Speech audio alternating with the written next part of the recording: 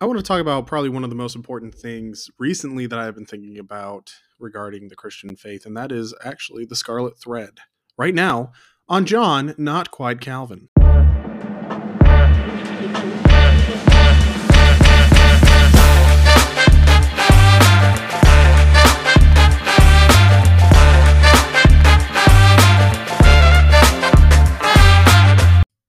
Hello, welcome back to John Not Quite Calvin. I am, of course, if you have not realized by now, the one and only John Not Quite Calvin. So, as I said at the beginning, obviously, I've been thinking a lot about the Scarlet Thread. It turns out that there's not really a lot of source material that really talks much about the Scarlet Thread. There's not really like one specific theologian that has really talked about it. There aren't any books that directly talk about the Scarlet Thread, although there is actually one. There's one that does talk like extensively about the Scarlet Thread, but it never calls it the Scarlet Thread, and that would be Jesus Unmasked by Todd Friel. So what actually is the Scarlet Thread? Well, if you guys watched the YouTube video on my very awkward public speaking speech for my college course, the Scarlet Thread is essentially just the story of the Bible. That's really all it is. It's the story of redemption through Jesus Christ. And essentially, the principle is that no matter where you are in the Old Testament, all the way through to the New Testament, there is this thread that's painted red by the blood of Christ. And it's essentially everything that's pointing towards the cross of Christ as like the nucleus, I suppose, of history, if you want to put it that way. Like the main driving force, the main story of human history and humankind uh, ultimately culminates at the cross of Christ. That's essentially what the Scarlet Thread is. Other people have referred to it as a couple of different things. Like some people call it the Crimson Thread, the Crimson Ribbon. Uh, Essentially, if you're talking about the story of Christ, that's what I mean by the Scarlet Thread. So, because I'm not as constrained on time as I was with my speech, my public speech, and also because I tend to talk better when I'm talking at a computer screen with a timer on it, as compared to living, breathing human beings, I decided I was going to talk about the Scarlet Thread just a little bit for you guys. So if you guys watch the public speech, I mean, I'm going to probably talk about more on this episode. It's probably going to come out more clearly than that that presentation. Not, it's not just because like better equipment or things like that, but honestly, like public speaking always makes me super nervous. I get really shaky, quivery. But the other thing is because of the time restraint, I really wasn't able to talk to an extent that I wanted to. And if I'm being honest, I really like informative speeches, but I tend to I kind of have come to realize that I'm more of a persuasive speech kind of person. I tend to talk about something, but then I like to describe why it's important, why things need to change, why the current response that we're having in the church or something like that isn't going well. So I tend to be more critical. I tend to be more of a persuasive speaker as compared to just a informational speaker. So the main thing that I really have noticed when it comes to the Scarlet Thread is people don't know it. People really just don't know it. People in the United States don't know their Old Testament nearly at all. If you were to gauge probably the average amount that people knew about the Old Testament, it would be God created the world in 7 days. Although there's, people argue about that all the time. And I've talked about the importance of why it's 7 days, but for an average American evangelical, they'll say it says 7 days, but it doesn't actually mean 7 days because of evolution. That's what my public school taught me. Um, But I digress. That there was a fall, that humankind was in the Garden of Eden. They ate an apple, which actually isn't in the Bible that they ate an apple. It just says the fruit. But that they ate an apple, that there was a fall. Noah's Ark happened. They don't know why. It happened. Sodom and Gomorrah, probably a couple of different stories. Maybe some of them know about Joseph and the many colored robe. And then they know about Exodus because, well, not all of Exodus, but the major themes of Exodus. Inaccurately, I need to remind you, if you're not being discerning, the Prince of Egypt is actually fairly inaccurate when it comes to its telling of Exodus. For instance, Ramses and Moses, like Ramses the second and Moses, did not know each other. They the Bible's pretty clear that when Moses went away, he was gone about 80 years. If I'm remembering correctly, it was 80 years. And by the time he came back to Egypt, nobody had ever heard of him or knew him. So that includes Ramses. Also, Moses was a very much an older guy by the time he came back into Egypt. He was not this young, spry 30 something year old with a chiseled jaw. I digress again. So they know a little bit probably about Exodus, the plagues, and the Ten Commandments. And then there's a massive gap. They have this massive gap, and then it's David and Goliath is the next thing that they remember. And then they know about the Psalms because they've probably read the Psalms, the encouraging ones at least. They probably know about Proverbs, and then of course there's jokes about the Song of Solomon. A lot of people don't actually understand that either.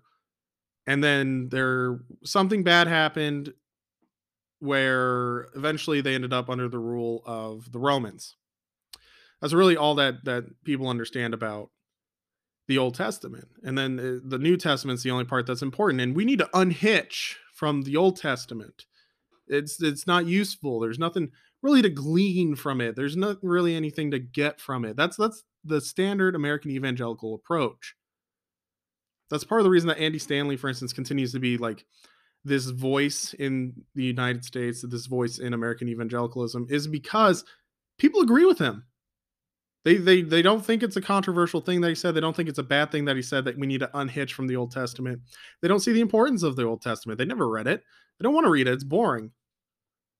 Like if people have read the Bible, I guarantee you the vast majority of people, if they try to read the entire thing through, go Genesis, Exodus, the first few chapters of Leviticus, and then they go to Matthew because they don't want to read the rest of the Old Testament. It's boring. It's highly technical, and it doesn't mean anything anyway because Jesus abolished the entire Old Testament. The Old Testament doesn't really mean anything anymore. See, that's the issue. And the thing is that there's a lot of stuff that, as a result, has really gone wrong in the American evangelical church. If I'm just being honest, there's a lot of lessons to glean from the Old Testament. I remember when we were doing this series at the Bible study on base where we talked about the attributes of God. And it came from the principle of J.I. Packer's knowing God, like the actual importance of knowing God.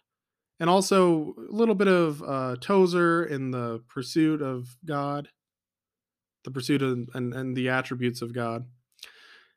But the thing is that in order to understand who God is and what God's capable of and the characters and attributes and personality of God, you need to read the Old Testament. The vast majority of what we were pulling from in each of the things, like each of the different topics, was from the Old Testament. There were a couple in the New Testament, but the thing is that a lot of people don't realize this. The vast majority of the New Testament assumes an understanding of the Old Testament in order to fully understand it. For instance, Hebrews. You can't get anything really from Hebrews without the Old Testament. Like, you don't get a full appreciation for what's said in Hebrews if you don't understand anything about the Old Testament. There are parts of Romans, which is just basic Christian doctrine, that heavily rely on a basic understanding of the Old Testament and the law. In order to understand Matthew, Matthew is extremely focused on the Old Testament as well, specifically the fulfillment of prophecy regarding Jesus Christ. That was one of the things, like, when I was a Catholic, for instance, I never really understood. Every single person knew the phrase that Jesus Christ is the fulfillment of Scripture. He's the fulfillment of prophecy. He's the fulfillment of promises of God. Nobody had any idea where it came from. Nobody. Nobody knew what these promises were specifically. Like, I can go into like an apologetic form and start talking to people who are like, oh, Christianity is really just kind of like any other religion. It's more faith based. It's more individual, feelings based and emotionally based than historically based.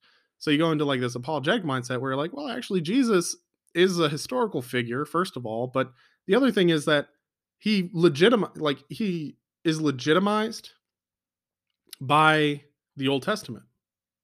Because if you understand the Old Testament, the things that Jesus was doing in the New Testament actually make a lot of sense. And they are actually in line with the character of God, period. Like everybody has this like idea that there's this dichotomy or that there's two different gods. Essentially, there's the God of the Old Testament and the God of the New Testament. The New Testament is Jesus, and he just got rid of what the old God did. Or God completely changed his demeanor, he completely changed his plan, he completely changed the way that he approached everybody and anybody, and it just doesn't matter anymore. But the thing is, if you actually understand who God is, if you actually read the Old Testament, if you actually look for the scarlet thread, you'll start to realize that God is the exact same person. He has never changed. He doesn't have to change. His plan was perfect. His plan actually was Jesus all along. I mean, seriously, the beginning of the scarlet thread is Genesis chapter 3. The first mention of Jesus, if we're just going to like split hairs and be technical, is in the first chapter, or at the very least in the second chapter. And we will make man in our image. Why would God refer to himself as that instead of my? He says our. Talks about the Trinity.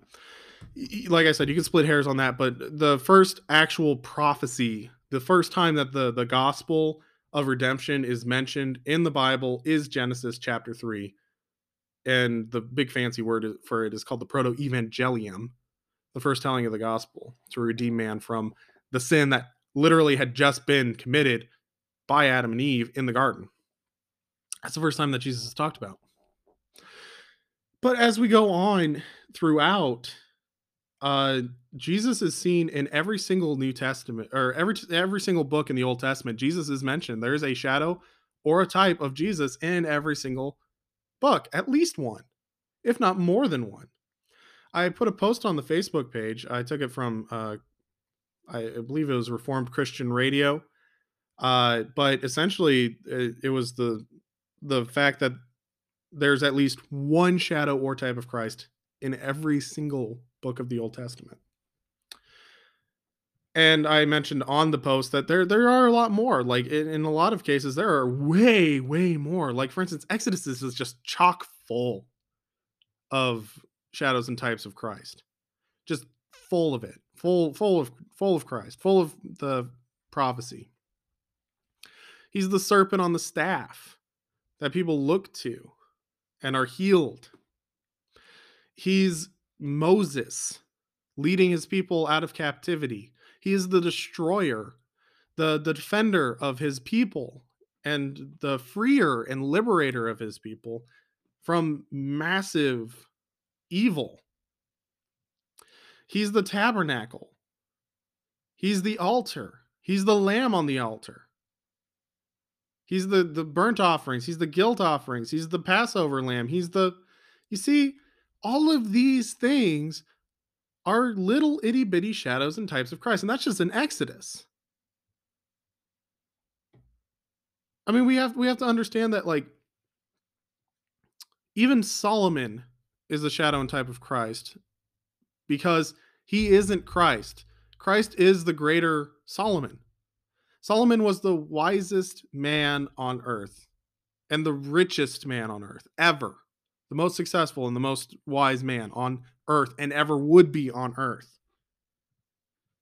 And he failed. Solomon failed ultimately. Solomon is a failure ultimately. His sons did not follow in his footsteps. It is because of him that Israel was ultimately destroyed, and his actions and his selfishness and his unwise decisions, his disregard of the law of God. Wisest man in the world made an unwise decision, destroyed an entire country. Okay? Solomon, the message of Solomon is we're not supposed to trust in man, we're supposed to trust in the true Solomon, the greater Solomon, the ultimate king, the wisest king. Why? Because Jesus is God. He is the wisest who will ever live. No man will ever stand up to him. No man will ever accomplish more than Jesus will accomplish. Jesus' kingdom is eternal. But I digress again. Scarlet thread, though, it's extremely important. And the other thing too is that the atheists, for instance, the vast majority of the arguments that atheists are going to make are against the Old Testament. They can't really argue New Testament much. They have a couple of things that they argue, but for the most part, it's the Old Testament. And the thing is that there's a lot of stuff that if you really believe the Christian faith, you have to stand on the Old Testament. Why? Because if we believe that the Old Testament is no longer legitimate, why should we believe the New Testament continues to be legitimate as it gets older, as it grows older? Should we trust it if the Old Testament just went away? Who's to say that God didn't create a New Testament? Who's to say that the Mormons weren't right? Who's to say that there didn't have to be a restoration of Christianity because God can't keep his people? He can't keep his word and he can't keep his mind straight. Lots of arguments fall apart when we don't understand the Old Testament and the New Testament work hand in hand. And that was always the model. It's always been the model of Christianity to not just rely upon new information in the New Testament, but to rely on the Old Testament as well. Whenever we're making arguments and whenever we're going about our way in apologetics or in witnessing or in just dealing with the world in general, or even just dealing with matters of the faith, the Old Testament is chock full of more information and more reliable, actual like helpful sections than the New Testament. If I'm just being honest, the Old Testament is longer than the New Testament. That's another thing you have to consider. There is more in the Old Testament than the New Testament. If you really want to understand the nature of God, you have to look mainly to the Old Testament because the New Testament assumes that you know the Old Testament.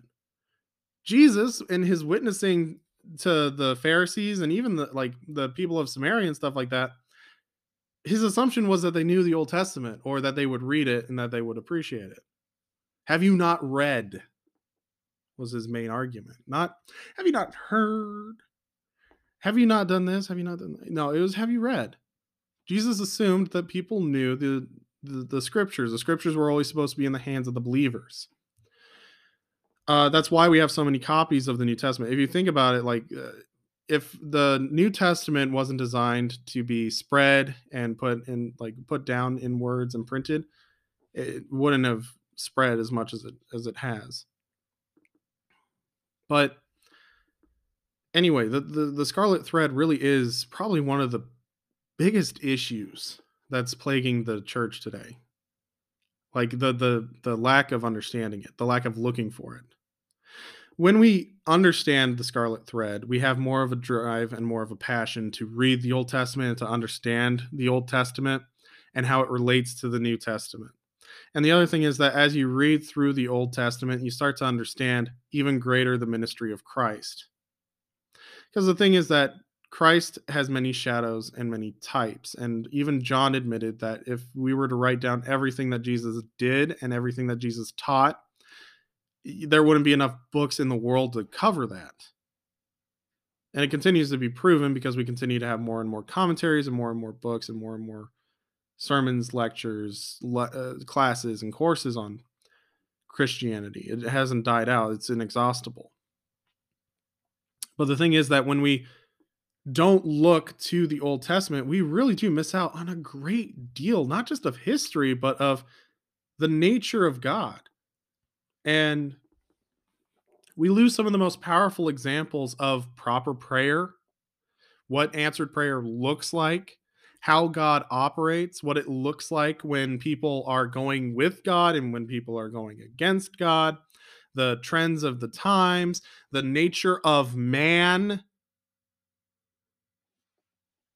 Like, seriously, look at Genesis. All of these people are just normal, natural human beings. And what is it proof? Man never changes. Man has never changed. Man continues to be sinful. He continues to be rebellious. He continues to go against God. And he continues to do whatever he pleases to the detriment of his fellow man. That's always been the case. That will always continue to be the case. The other thing is, we come to understand that homosexuality isn't a new thing. Homosexuality was in Sodom and Gomorrah. It's where we get sodomy. Okay, that's where we get the word sodomy, is from Sodom. Okay, like, we've dealt with LGBTQ issues as a human race since near the beginning. Why? Because men continue to be in rebellion against God. Men continue to have unnatural relations. We continue to be rebellious against God and the things that he's created, and we continue to hate things that God institutes. One of those big things is marriage.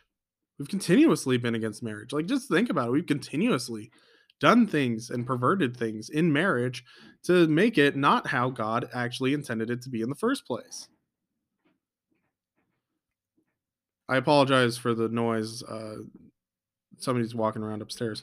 But the thing is that we really need to understand the Old Testament more. We need to actually look for the scarlet thread, and we need to encourage people to see the scarlet thread in the Old Testament because it is relevant. The Old Testament is extremely relevant. There are so many things that if the Old Testament continues to be true, and it is, and if the Old Testament continues to be relevant because it is, and if the Old Testament continues to be taught because it should be, we would have so many fewer issues. The biggest issue in the church in the United States, I continue to say it, I'll continue to say it until I'm out of breath, is biblical illiteracy. The biggest form of biblical illiteracy is we ignore the first 60% of the Bible. So the thing is, we need to look at the scarlet thread. We need to actually like observe the scarlet thread. We need to teach the scarlet thread. We need to encourage the research and further development of an understanding of the scarlet thread. We need to do that.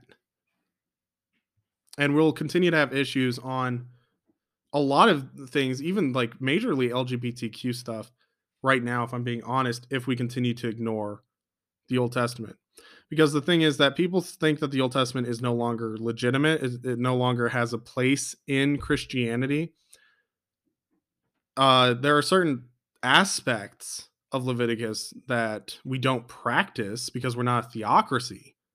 But that doesn't mean that what God states as wrong isn't continuing to be wrong. And there are certain things that we need to understand is like a development over time and are revealed more and more over time. Like, for instance, the thing about pork being unclean is the fact that pork, we have come to realize, like in modern times especially, very dangerous. It is a dangerous meat to cook. If you don't cook it right, if you don't prepare it properly, it really can kill you very quickly. So there's some things like that, you know, like for instance, even God tells us that we're supposed to wash in running water, like living water, you know, like that's because literally like bacteria grows in standing water. Yeah, they didn't know that at the time. We do now. Now we understand why they needed to do these different like rituals and purification things when they were out in the wilderness. But I digress once more. I continue to digress. I continue to go on. See, this is exactly why the informative speech didn't really, I think, work out as well as I would have liked. But the thing is that as we continue to try to delegitimize the Old Testament, there's like major claims in the Old Testament that are assumed in the New Testament. Jesus never mentions anything about homosexuality. Well, he mentions things about marriage, and he mentions marriage in a biblical sense. Where do we get this biblical understanding of marriage? When God instituted it. And when God instituted it, he also had different little laws and requirements and regulations for marriage and what marriage is supposed to look like and what marriage is supposed to mean. Okay? Well, I mean, but Paul mentions homosexuality one time, but the word didn't even exist until the 1900s. Homosexuality, therefore, didn't exist until the 1900s. No, it did. It existed in Sodom and Gomorrah. The word that gets translated now as homosexuality, actually, like the actual word, describes the action of what homosexual people do in bed. That's why we translate it to homosexuality. Men who practice homosexuality. But the thing is that people are like, well, I mean, God changed his mind on homosexuality. He didn't really say anything regarding homosexuality in the New Testament, even though he did. Uh, but they go on and they say, well, Leviticus just doesn't mean anything anymore. And I don't understand why it is that you press like certain things, but then people practice other things, like the blending of clothes and the shellfish and the pork and different things like that.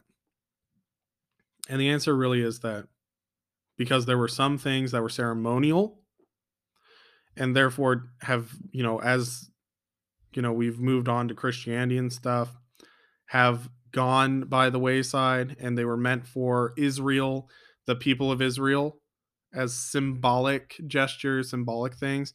But then there's things that are actually like moral. There are things that God says is an abomination, that God says is a sin, and these are more regarding actions, thoughts, philosophies, whatever it may be. God didn't change his mind on these things. Just because we're ignoring the Old Testament doesn't mean that it's not continuing to be true today. Just because there are some ceremonial things that are no longer being practiced by us and have been forgiven or changed, like especially regarding like food and clothes and different things. Like it's very complicated. If we read the Old Testament, we actually studied it, we would understand like more and more of these arguments. And the other thing is we wouldn't be having as many issues with things like LGBTQ plus. We just wouldn't. We wouldn't have an issue with it like we are today. Because we would understand that God doesn't change. And if God doesn't change, then that means that anything that he said in the Old Testament continues to be true, living, and active. To use some New Testament phraseology, continues to be living and active. It continues to be God breathed. It continues to be expired from God's mouth. It continues to be inspired by God's Spirit. And as such, it continues to be relevant. It'll always be relevant. It'll be relevant all the way into heaven. It'll be relevant forever. You know why? Because the grass withers and the flower fades, but the word of God, including the Old Testament, endures forever. Read your Bibles, friends. Read your Old Testaments. Look for the Scarlet Thread. Look for the story of redemption. It's there. Jesus is there. The entire Bible is soaked in the blood of Christ. The entire Bible speaks of Jesus Christ, his ministry when he was on earth, when and even now unto this day, what he is doing on our behalf. Read the Old Testament. It will give you a greater appreciation and knowledge of not only history, not only tradition, but of God and his character and his law and his good teaching. And it'll also give you a far greater appreciation and understanding of Jesus and what and why he did what he did. So until next time, Soli Deo Gloria.